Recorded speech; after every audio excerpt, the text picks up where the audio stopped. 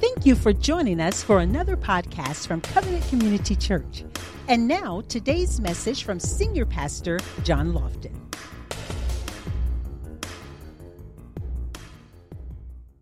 One day God was looking down on the earth so that you guys can loosen up a little bit. Y'all look a little uptight. So one day the Lord was looking down. God was looking down on the earth, and he just didn't like what he was seeing, so he grabbed one of his best angels to go down and check things out to see what was going on.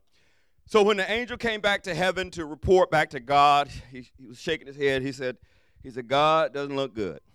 He said about 95% of the people on the earth are evil, and 5% are good. God said, wow, yeah, wow. So he said, well, I want to make sure that I can confirm that. So he grabbed another angel to go down and evaluate, make sure they came up with the same conclusion. So the other angel came down, went back up to God and said, man, oh man, God, it's not good. He said, what does it look like? He said, 95% of the people are evil and 5% are good. God said, that's not good. So God said, well, I guess I better step in. So God came down and spoke to 5% of the people, a very special message so that they can grow and be equipped with whatever they needed to get to the next level. You know what he said? Do you know? You must not have been one of the 5%.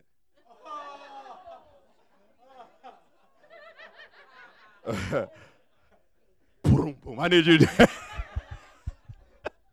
Okay, so we light now, right? We loosen up a little bit.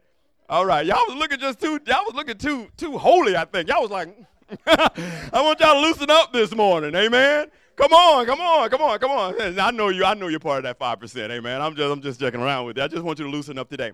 So you see, sometimes God can be speaking, but we might miss it. Because God is always speaking, saints of God, believe it or not, because a lot of times people say, well, God is not saying anything. Well, maybe you haven't positioned yourself to hear.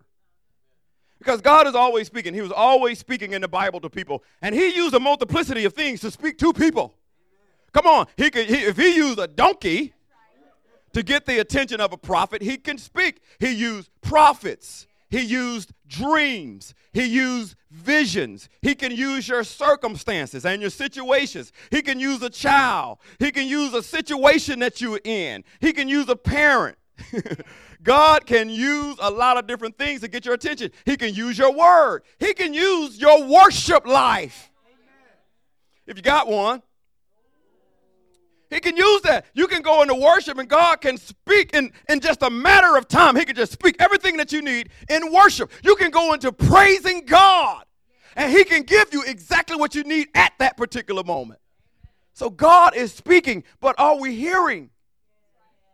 That is what we need to talk about today, is our devotion to hearing. And so as I began to look at this and I began to I thought about 1 Samuel. And if you guys don't mind, let's go to 1 Samuel real quickly here. Again, take plenty of notes. 1 Samuel chapter 3. I want to read a couple of passages here.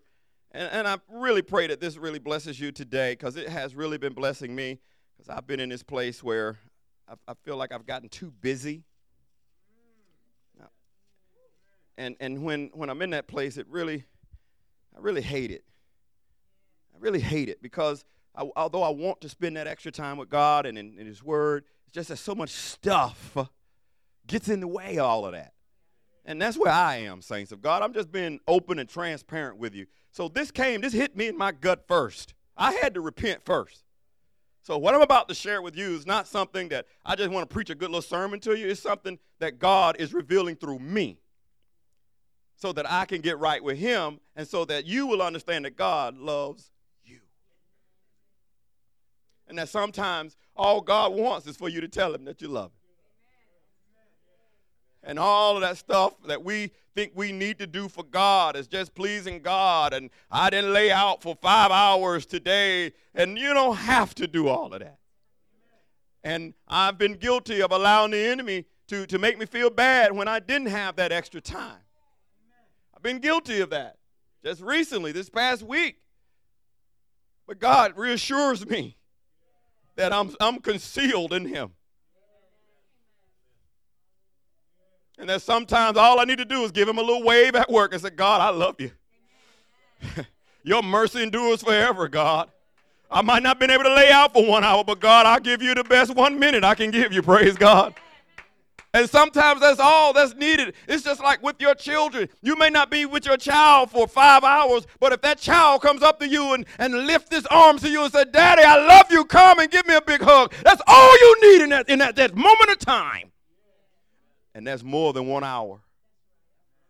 It's just that split second when that child needs you and shows that love. It's the same with God. He said, even in the midst of everything that you're going through, even in the midst of you being busy, if you just tell me you love me, tell me you need me. Are you here with me, saints? So please hear my heart when I give this message to you. I am in no way trying to make you feel bad at all. But when you preach the gospel has a way of finding you out. Because it sure found me out. Praise God. And so let's read a little bit about this prophet Samuel, which I think is going to be very relevant to the word. God bless you, to the word today. So we're going to be talking about today the devotion of hearing, the devotion of hearing. And with that title, please keep that in mind when we read these passages of Scripture. So 1 Samuel chapter 3, verse 1 says, Now the boy Samuel ministered to the Lord before Eli, and the word of the Lord was rare in those days. Now, we're going to come back to why it was rare, because I think it's vitally important that we see that. There was no widespread revelation. There was no widespread revelation, which means people were not receiving the word of God. There was a reason why they weren't receiving it.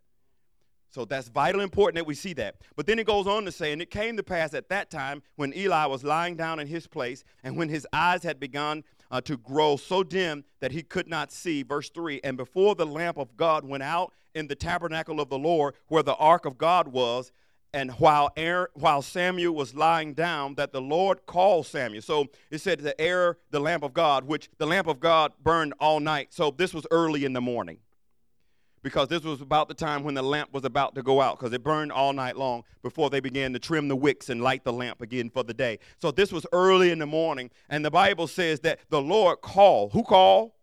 The Lord called Samuel, and he answered, Here I am. So he ran to Eli and said, Here I am. So listen, so the Lord called Samuel. Samuel went to a man.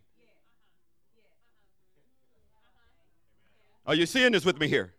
Okay, so let's keep reading the scriptures here. And so Samuel, he went to Eli and said, Here I am, for you call. And he said, I did not call you. Eli said, I did not call you. Lie down again. And he went and lay down. Verse 6, then the Lord called yet again. Who called again? He said, Samuel. Praise God. So Samuel arose and went to Eli and said, Here I am. For you called me. And he answered, I didn't call you, boy. No, that's my translation. I'm sorry, he didn't say that. He said, I didn't call you, my son. He said, lie down again. Verse 7. Now listen to this. Samuel did not yet know the Lord, nor was the word of the Lord yet revealed to him. So you can see Samuel as someone who was immature. So he didn't know the word yet. It hadn't been revealed to him yet, even though he was in church. It goes on to say, and the Lord called Samuel again a third time. And he arose and went to Eli and said to Eli, Here I am, for you did call me. Then Eli perceived that the Lord had called the boy.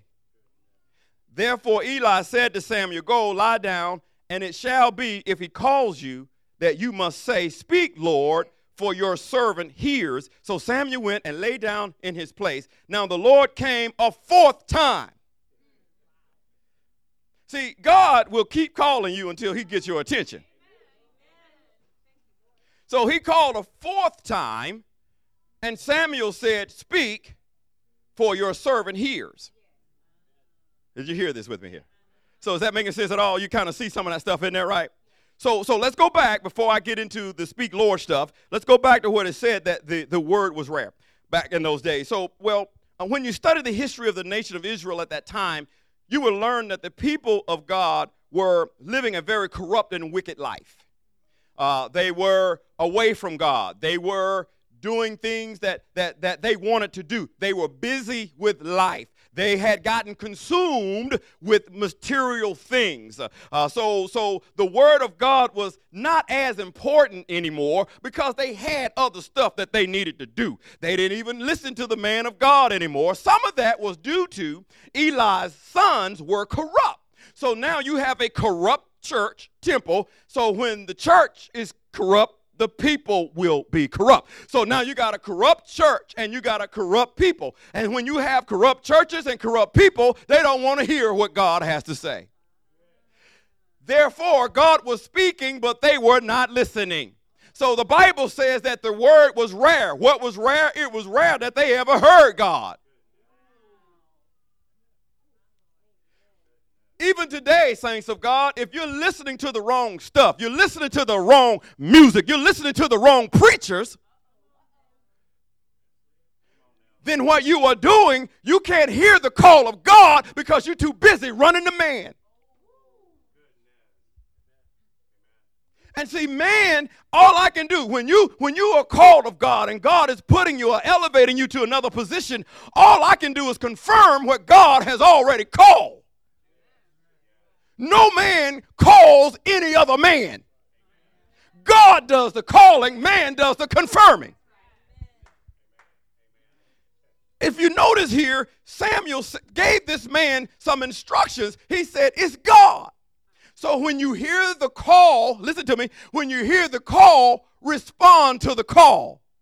And he gave him some instructions because when you respond to the call, you get confirmed, but you also need some instructions on how to handle the call. Right? And so that's what Eli was doing here. He said, listen, say, speak, Lord, for thy servant hear. So when Samuel responded in that way, guess what? Samuel began to develop that intimate relationship with God that he so needed, because Eli, not too much longer in the future, was going to die. And Samuel was the prophet known that none of his words ever fell to the ground. That means that everything he spoke, it came to pass. But he started out immature, just like we do. So I think sometimes we have the propensity when we look in Scripture and we see these men and women of God and they're powerful and they're doing great things. You may not remember where they came from.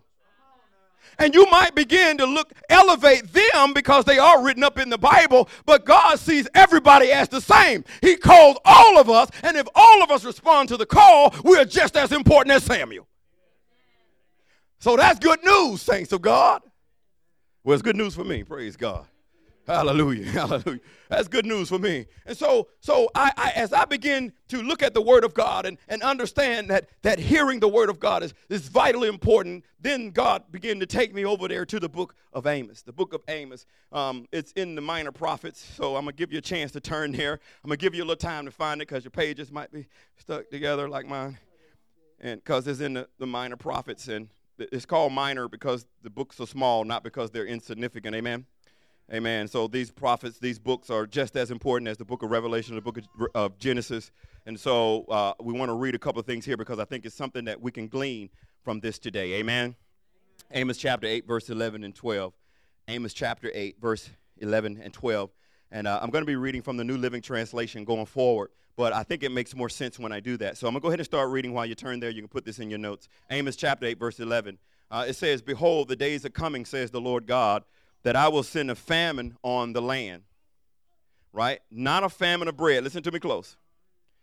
Not a famine of bread, nor a thirst for water, but of hearing the words of the Lord. Let me read that one more time. See, there was a famine in the land. And when we think of famine, we automatically go ahead and assume that it's probably food, right? A famine of food. There's not enough to eat. There's a big concern there.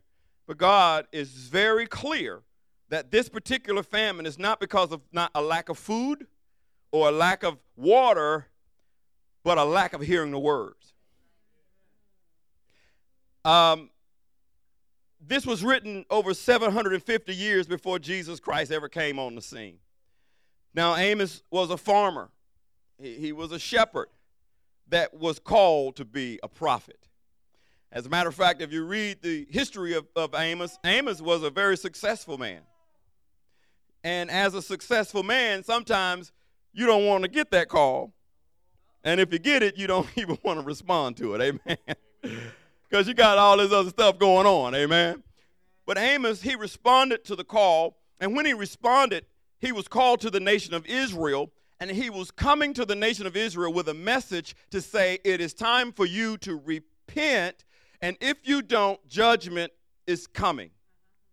A very simple message, similar to the gospel today, that if you don't repent, judgment is coming, and the people refused.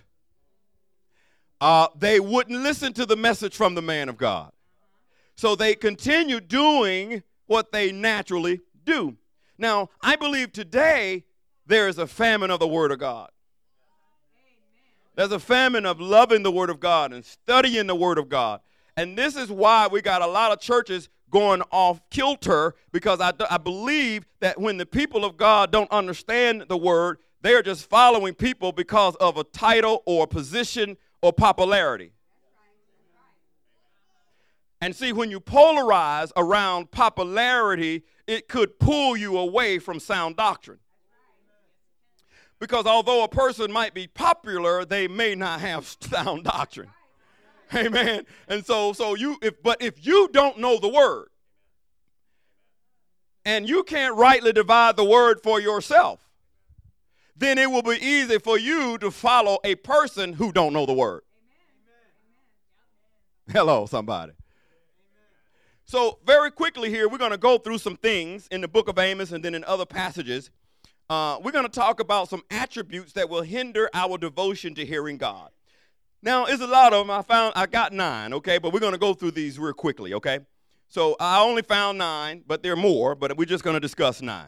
So the first attribute that will hinder our devotion to hearing God can be found in Amos chapter 6. So let's turn left, go to Amos chapter 6, verse 1. It's the first verse. It's the very first verse. Go ahead and read it before me so you can see it. It's the very first verse. Amos chapter 6, verse 1. What is it? Woe. Woe to you who are at ease in Zion. Who are at ease. So the first attribute that will hinder our devotion to hearing God is living in complacency. See, we get at ease. But the Bible says the man of God came to the people of God and said, woe unto you that are at ease in Zion. Zion is a type of the church. So we can become at ease when things are going pretty good for you. We can get complacent in some of those things, but Amos was a fiery, fearless straight shooter that said, listen, I want to confront you because now you have gotten complacent in your ability to worship God. You don't worship God like you used to. You don't serve God like you used to. You don't come to the temple like you used to. You don't love people like you used to. You've gotten complacent in your walk. And what happened also during this time, the people, they were pretty well off. They were at a time of peace and they were at a time of prosperity. It is in these times when we have to be very careful. Now, when all hell is breaking loose, you don't have to worry about people coming to church. After 9/11, the churches were full because somebody wanted God. They didn't know who God was, but I got to find somebody. Planes are dropping out the sky. All churches, they were jam-packed. That lasted about 2 months. And then what? They got complacent, and they went right back. Now listen, does it have to take another tragedy like that to happen before people get serious about serving God? So let me make this personal. Does something personal have to happen in your life before we get serious about serving God? For some people, it does. Some people, God is giving chance after chance, after chance, after chance, after chance. And you see it. You go there, you tell them, you know that was God. I think that was just good luck. No, man, God is trying to tell you something. Are you listening? The next week, man, I was in a bad car accident, man. Hey, look at the car, man. Did you see the car? I don't know how I got out of there. Man, I knew how you got out. God might be trying to tell you something. I don't know, man. I don't know if he's trying to tell me anything. I remember I was so drunk one night. I'm telling my stuff now. I remember I was so drunk one night. I was in Dallas, Texas. It was raining. And I was trying to get on Central Expressway. If you've ever been to Dallas, Texas, you know what Central Expressway is. It's one of the most busy expressways in Texas. And it was wet, and I was not thinking so well. Alcohol will do that to you. So I, in an attempt to try to get out there, I got down on my little car, and it got away from me. And I was spinning in the center of Central Expressway. I remember spinning. I remember seeing the other cars coming at me. I do remember that. And I was like, wow. And so I went all the way over to the embankment, hit it, and bounced all the way back over to the other side of the road. So when I got out of the car, notice, I got out of the car, and I looked at the car. I said, wow. Man, I messed my car up, right? I never thanked God. Never even thought about thanking God. But God was trying to tell me something. Because I was on the highway to hell. But I wasn't listening. See, sometimes God is speaking, but we refuse to hear. Even when somebody that's speaking it to you, and you know it's right. I'm going to tell you something. I knew what I was doing was wrong. I knew it. I knew where I was going to. But I still wanted to do what I wanted to do. See, I had become complacent in my little old young viral self, like I can handle everything. Hey, I'm untouchable. I was in an accident, nothing touched me. I was in a club, bullets flying. I came out the club. I'm cool. But God was trying to tell my crazy behind something. He was trying to preserve me so I can get up here in front of you. Praise God.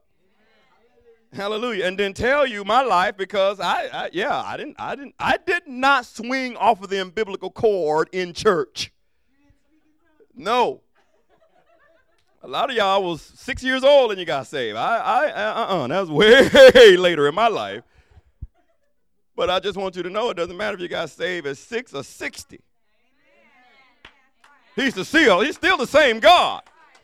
And it's the same call, amen? And so he can turn your little life around like he did mine and set you on sure footing. So let me just read this in your hearing. Zephaniah. Yeah, it's in the Bible. Chapter 1, verse 12. I'm going to read it in your hearing. I just want you to hear this for a second. Just listen to this. Zephaniah 1 and 12. It says, I will search with lanterns in Jerusalem's darkest corners to find and punish those who sit complacent in their sins. Let me read that one more time so you can catch it. The Spirit of the Lord said, through the man of God, through the prophet Zephaniah, he said, I will search with lanterns or with lights or lamps, same word, in Jerusalem's darkest corners. So in other words, that light is going to go into the dark areas to find and punish those who sit complacent in their sins and indifferent to the Lord, thinking he will not do anything to them. Now, that's a pretty strong word, amen? So, in other words, when we begin to look at this, God says he's going to use something. He's going to use a light and a lamp. Now, what is that? That's the word of God. Okay, let me prove it to you. Psalms 119, 105. Let me just give you this real quick. 119, 105. Thy word is a lamp, and thy word is a lamp to my feet and a light to my pathway. So, the word of God is the lamp. So let me go back to what he was saying to Jerusalem. He says that I am going to use my word to expose those who continue to live in darkness. So the word of God exposes those things that are in hiding, that other human beings may not see, but God says, I'm going to use my word, and my word will light up those dark places in your life, and I will be able to see where you have been indifferent and you have been wanting to live in sin and you've gotten comfortable in sin. So God will use his word to reveal complacency in us. He did that with me, and I felt like I had gotten complacent. It didn't take me long because I do a devotional, praise God.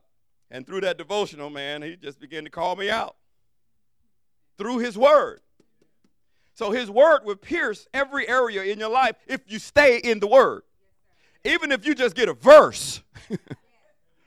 I mean, sometimes all you need is one word. All Peter needed was one word, come.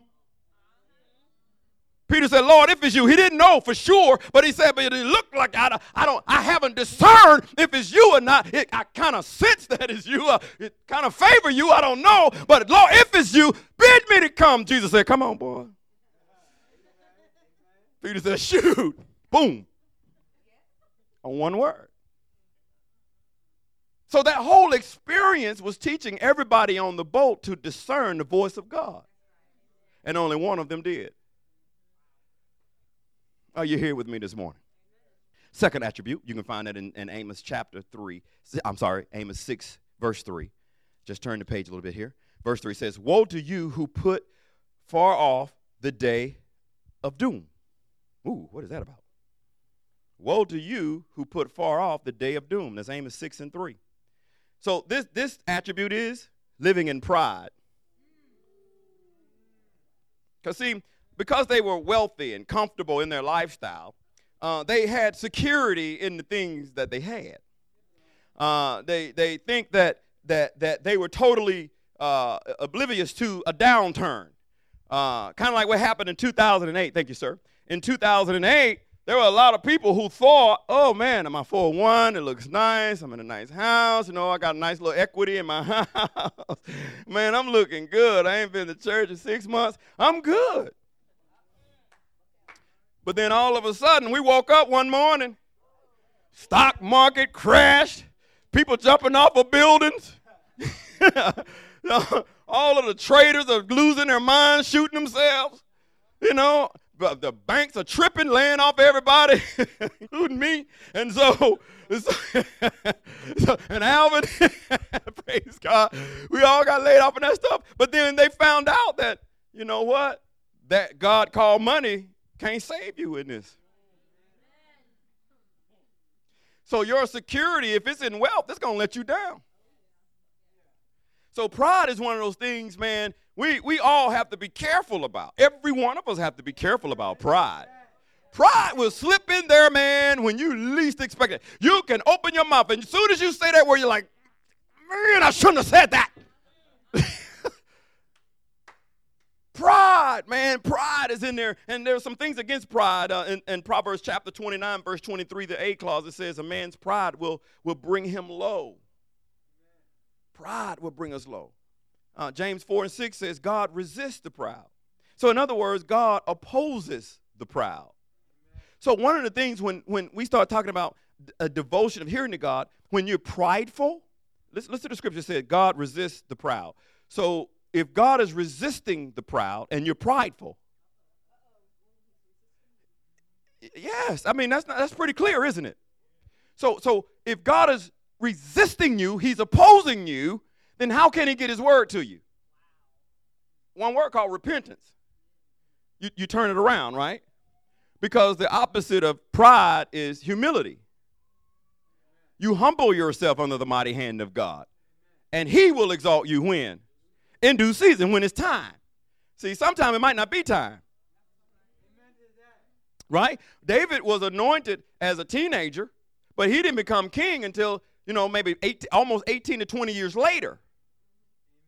It wasn't time yet.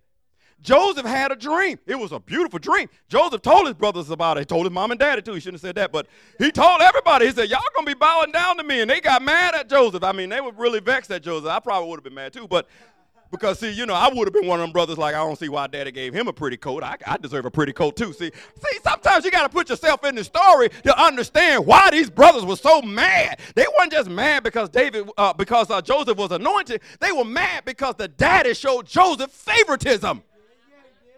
You don't do that as a parent. So I love the Bible. It exposes everything.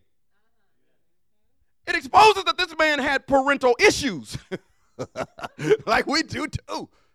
Praise God. And so, yeah, I would have been mad too. And so you know what happened? Joseph had a beautiful dream, but that pit wasn't in the dream. As a matter of fact, Potiphar's house, no, it wasn't in there. What about that? The prison wasn't in the dream either. But he had to go through those things to build up the character and the integrity that he needed and the intimacy with God that was going to get him to his next level, because you can't get to the palace until you go through some pits, Potiphar's houses, and some prisons. Messing with some P's there. I started saying like Jesse Jackson. Praise God. I'm trying to control that. So, amen. So that was the second one. Then want the third one? I told you I'm going to go through these fast. So that was the second one. Here comes the third one. The third one can be found. So the first one was living in complacency. The second was living in pride. Right? We can get there. Especially pastors, man. We can get there quick. Man, how many of you have your church shoe, bro? I had about 200. How many of y'all have, man? We ain't have but 10. Dang, bro, what you doing wrong, man? So I'm glad I got some pastor friends, man. We real. I come in there with brother, we ain't have but 25 in the church. He said, man, me too. He said, we doing something wrong. Praise God. Let's get together and pray. Hallelujah. But I love honest men of God. None of that fakery going on. Amen. You need some good, you need some people in your life that's real. Now, hold it. When you got real people in your life, they tend to tell you what you need to hear, not what you want to hear. So let me just make sure I just break that open for you real quick here, because we all need people in our lives like that, right? We love them. We know they're honest. They're genuine. There's no fakery about them. I believe my wife and I, we're one of those people. What you see is what you get at church, at work, at home. Just come hang out with us. You'll know it. We're the same. We're going to joke at church. We're going to joke at home. All that stuff if we're going to fuss at church, we're going to fuss at home. We don't care. We don't care about you being in my house. We're going to fuss. If we fussing, we fussing. I ain't lying. I ain't got time to be trying to, oh, baby, wait till everybody leave and we're going to, no, we fussing now. No, we're going to get this out right now. They need to see how you fuss. I ain't got time for all that fakery. We're going to get this thing done right now. Glory to God. So ain't got time for all that. But people like that, they just tell you what you need to hear. But they do it in love. Amen. And a lot of you sitting here, you're the one that always have to bring the message. I don't know why God set it up that way. Isn't it like you always the one that have to bring it? Because they always coming to you. Why? Because they know that inside, but I'm telling you something, they know they don't want to hear it, but inside they know they need to. But they also know when they come to you, boy, ain't gonna be no fakery. You just gonna let it, hey, listen, here it is, right here, boom. I don't believe that, I don't believe it. Well, you came to me. Right? Praise God. Don't come to me. Praise the Lord. So, okay, y'all ready for number 3? Number 3 can be found in Amos chapter 2, verse 6 and 7. Amos chapter 2, verse 6 and 7. I'm going to go ahead and read the scripture, and then I'll tell you what the attribute is. Is this making sense at all? Is this helping anybody? Okay, so living in complacency, living in pride. Here's number 3. This is what the Lord says. The people of Judah have sinned again and again and again, and I will not forget it. This is what God is saying. I will not let them go unpunished any longer. They have perverted justice by selling honest people for silver and poor people for a pair of sandals. Man, that's pretty low. You're going to sell somebody for a pair of sandals. Somebody say that's pretty low. That means you don't care about people at all. You would rather protect a tree, lay out in the street for a tree. But if a human gets shot, you don't care. You would protest every chicken farm it is. But somebody gets raped, it's like, whatever. And that's a human being. There are people who serve more time. He wasn't even the one using the dogs to fight. It was somebody that he was associated with, but he went to jail and served more time than somebody who killed somebody. There's no justice there. This is the same thing God is saying. You pervert justice. So here's the next attribute, living morally corrupt. See, the people of God at this time had not only succumbed to corruption in their thinking, they also had succumbed to corruption in their actions. They were treating people horribly. And they were supposed to be the people of God. I have a young man I was talking to at a class I was in, and we were just talking, and he brought up church, because I know I don't ever bring up church. I just talk. I ask people their life and stuff. So he brought church up, and I was like, okay, let's talk about church. He said, you go to church? I said, yeah, I go to church. I said, I go to church, but And so he said, man, I used to go to church. And he told me the church he went to. I'm not going to say the name. He said, but I had to stop going. And right now, I can't stand going to church anymore. And I said, what's going on? So he told me his story. He had served this church for years. He had a good job, good paying job. He was tithing, all that stuff.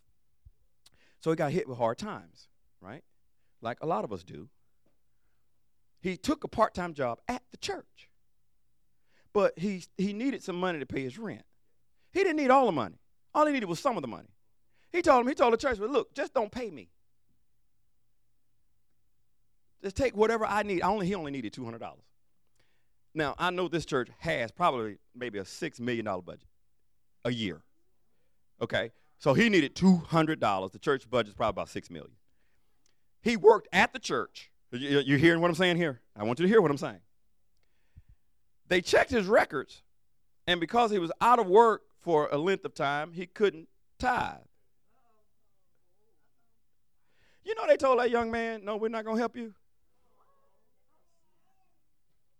He left that church, and I don't care what I said, he did not. All I can say was, man, I'm sorry that you had to go through that. I said, because that is not the way that should have been handled.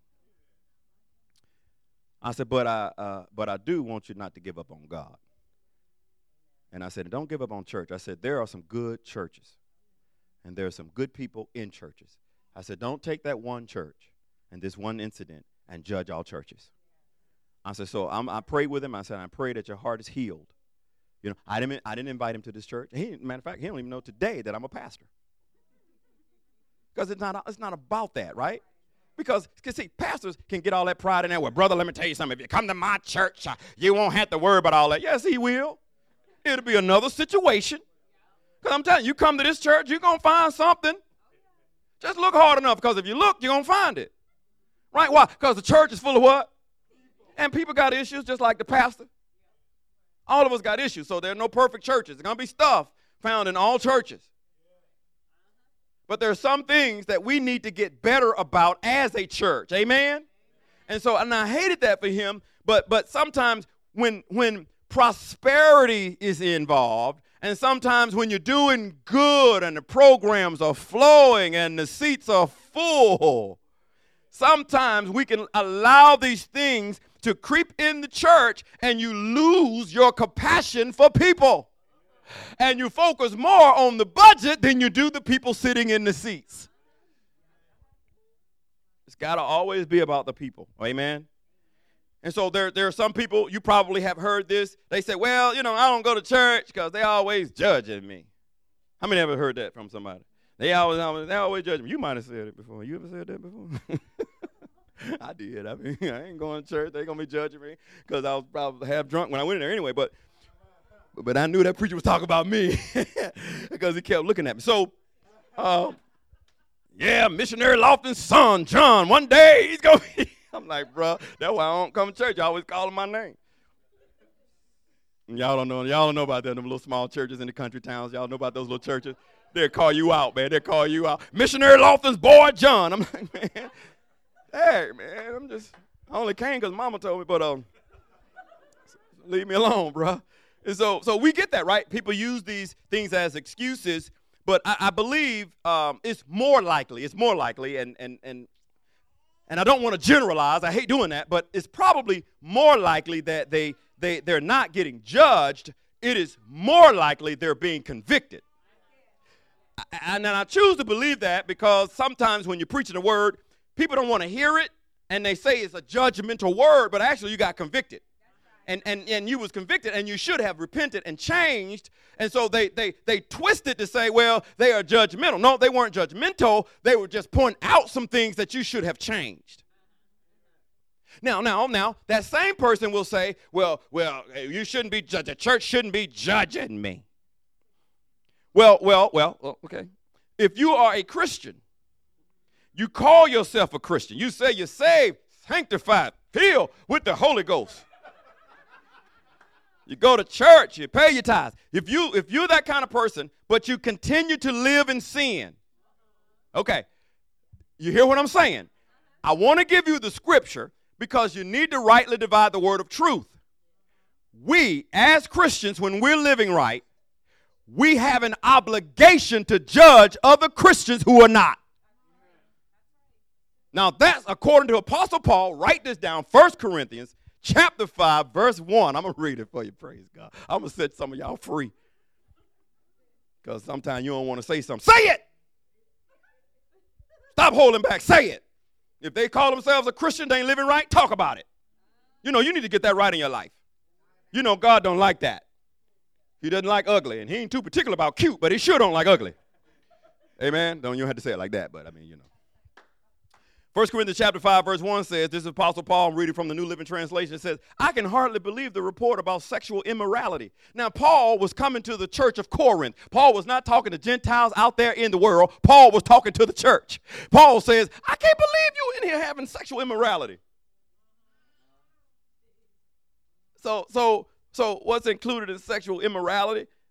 Maybe some of them folks who don't understand what this word contains in it. So I thought I would clarify that for you. It's the Greek word porneia. Porneia. Yeah. So we know where we get that English word from now, right? So praise God. That's not what I'm talking about, though. So leave me alone. So listen. So porneia, let me tell you what that word encompasses. So we will be crystal clear. Do you want to get crystal clear? Because the word is crystal clear. What's included in that word is adultery, fornication. That's a word they don't want to use in church anymore. What's fornication? That's having sex outside marriage. Any marriage. Cut and dry. Fornication, that's what it is. Ooh. Homosexuality. Lesbianism. Bestiality. You know, we know what that is. That's nasty. That's from country boys. I don't even want to talk about that right there. Incest. That is all included in sexual immorality. Now listen, guys, this is what was going on in the church. Back then. Did you hear what I just said? So this is not an issue that just came about today. Sexual immorality has been in the Old Testament and the New. All the way back to Sodom. That's where we get the word from. Hello? Yeah, I said it. I mean, you know, we need to be critical about what we preach here. But again, I'm just telling you the word of God. I'm not trying to be unloving at all. I'm just saying this includes everybody. It's not that homosexuality is up here and adulterous affairs are down here. It's all right there. Fornication right there. If you're single and you're out there having sex, you're fornicating. And God frowns upon that just like every immoral sin. So it's not like we have the ability to judge sin. It's all sin. Take that pen back to your job. You know that ain't your pen. That must have been a prophecy for somebody. I ain't lying. I'm just playing. You're just borrowing it. I'm going to take it back when it's out of ink. So Paul says, I can hardly believe the report about sexual immorality going on among you. Something so evil. Oh, my God. He says something so evil that even the pagans don't do it. I might not be able to finish all of this today. We might have to go in the next week with the rest of this because I can't fast forward on this stuff. So I got to give it all to you. And so listen, you hearing what Apostle Paul is saying? Paul is coming to the church, saints of God. He's not out there talking to people who don't know God. He's talking to people who come in. They got the robes on and they give their tithes and they're serving God and they teach in Sunday school. They're deacons and they're elders in the church, dating everybody in the church. Come to find out that the deacon got somebody else pregnant. Now, I know, listen, I'm not trying to talk bad about churches. I'm just talking about this is what people do. People make churches look bad.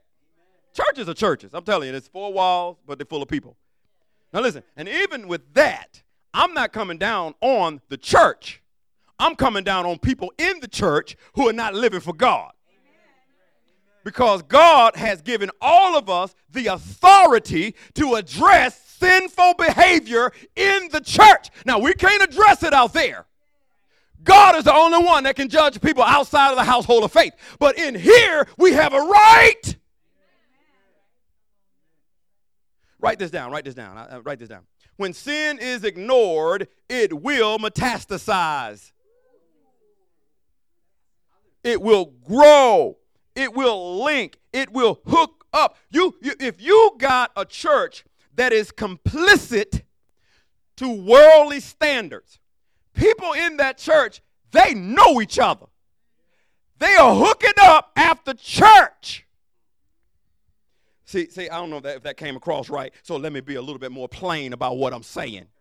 Now, I know of a person who struggled with their sexuality, was trying to get out of it, went to a church that was complicit with living that alternate lifestyle. People in the church, other women in the church, knew she was struggling with it, and they didn't even know her. So they were coming up to her after church, wanting to take her to lunch. I'm telling you, when you got sin and it metastasized like that in the church, they know each other. All the adulterers know each other.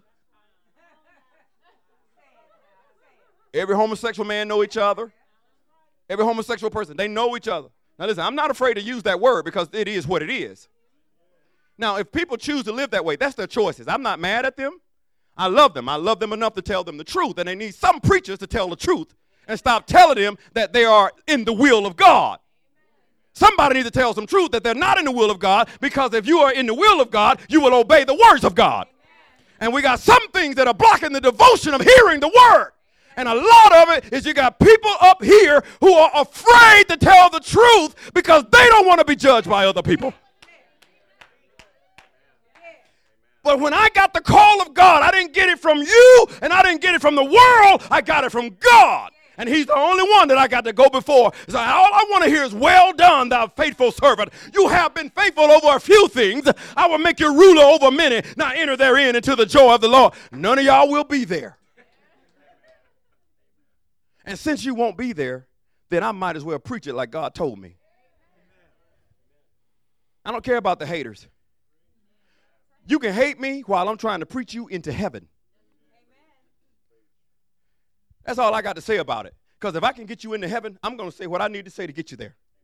You can hate me, but I'm trying to get you to Jesus. Amen? Saints of God, stop being afraid to address issues. Listen, I don't care nothing about no politically correct police. Lock me up. Because I have a right to preach the truth. You have a right to live the truth on your job. Don't be afraid. Let those people know you're a Jesus believer. I don't just believe in God, but I believe in Jesus Christ.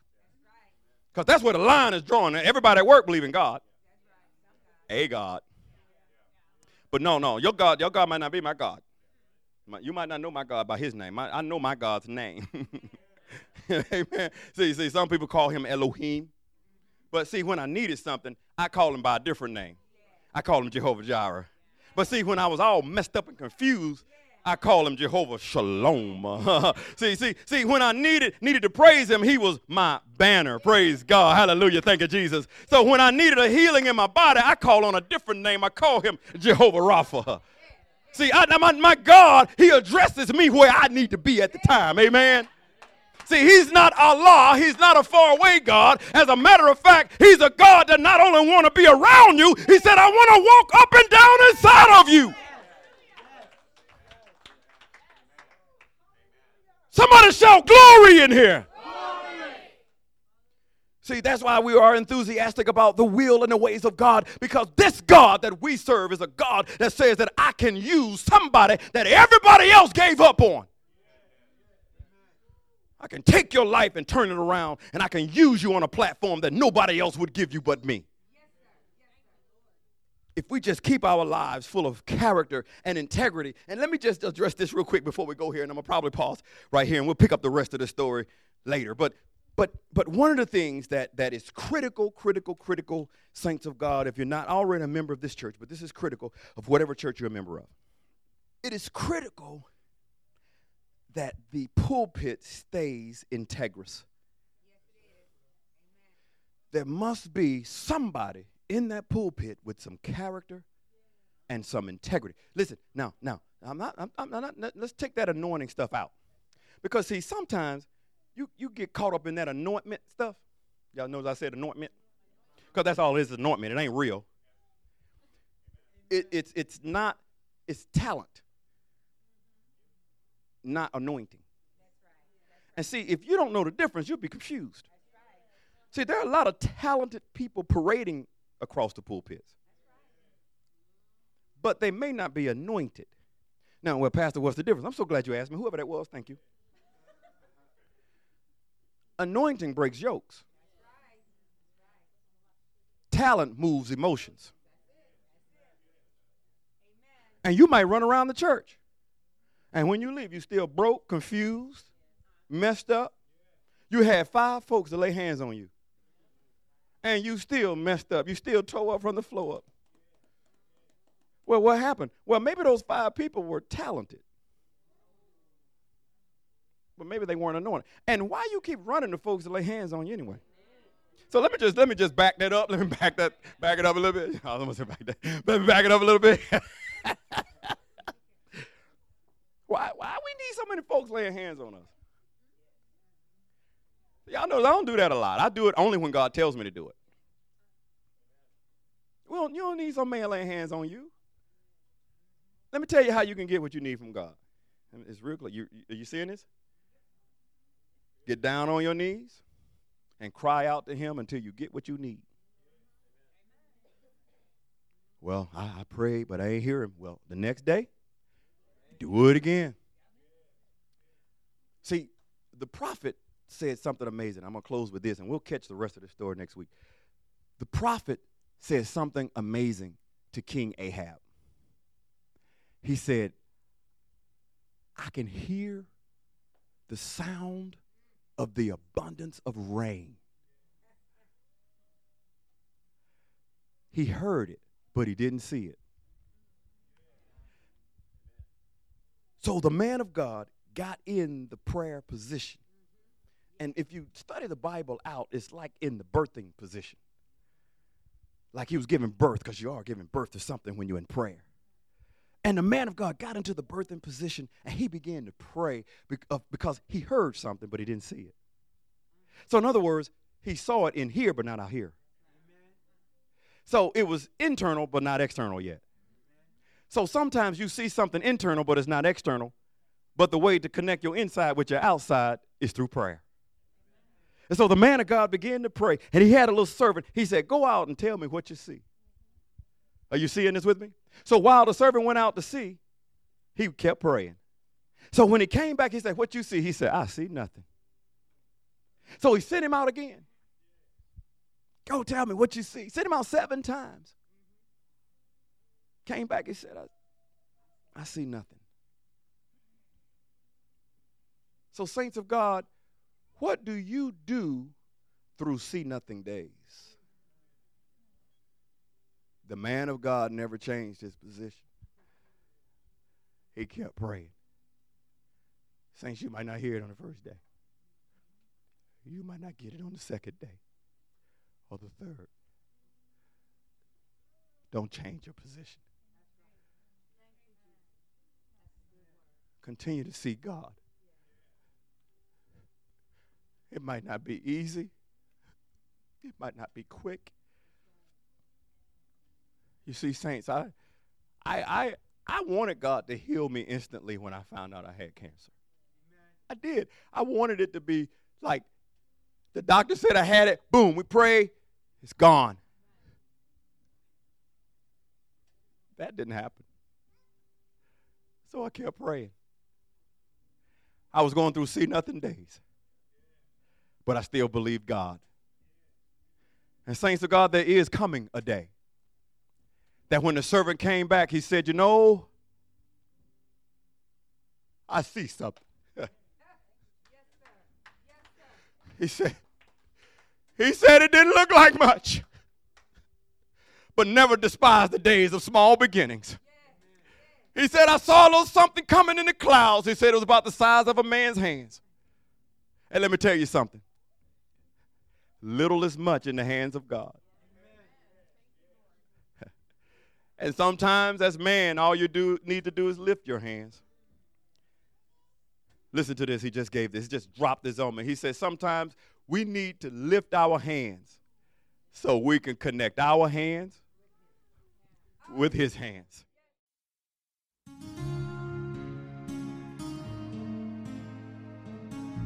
We hope you've been blessed by today's powerful teaching. Thank you for your continued prayers and financial support of this ministry. Visit us in person at 5805 West Highway 74 in Indian Trail, North Carolina. That's near Lowe's Hardware. Or you can find us on the web at www.changeatc3.org. That's change, CHANGEATC, 3.org. Or call us at 704-821-7368. Covenant Community Church, where the truth is revealed.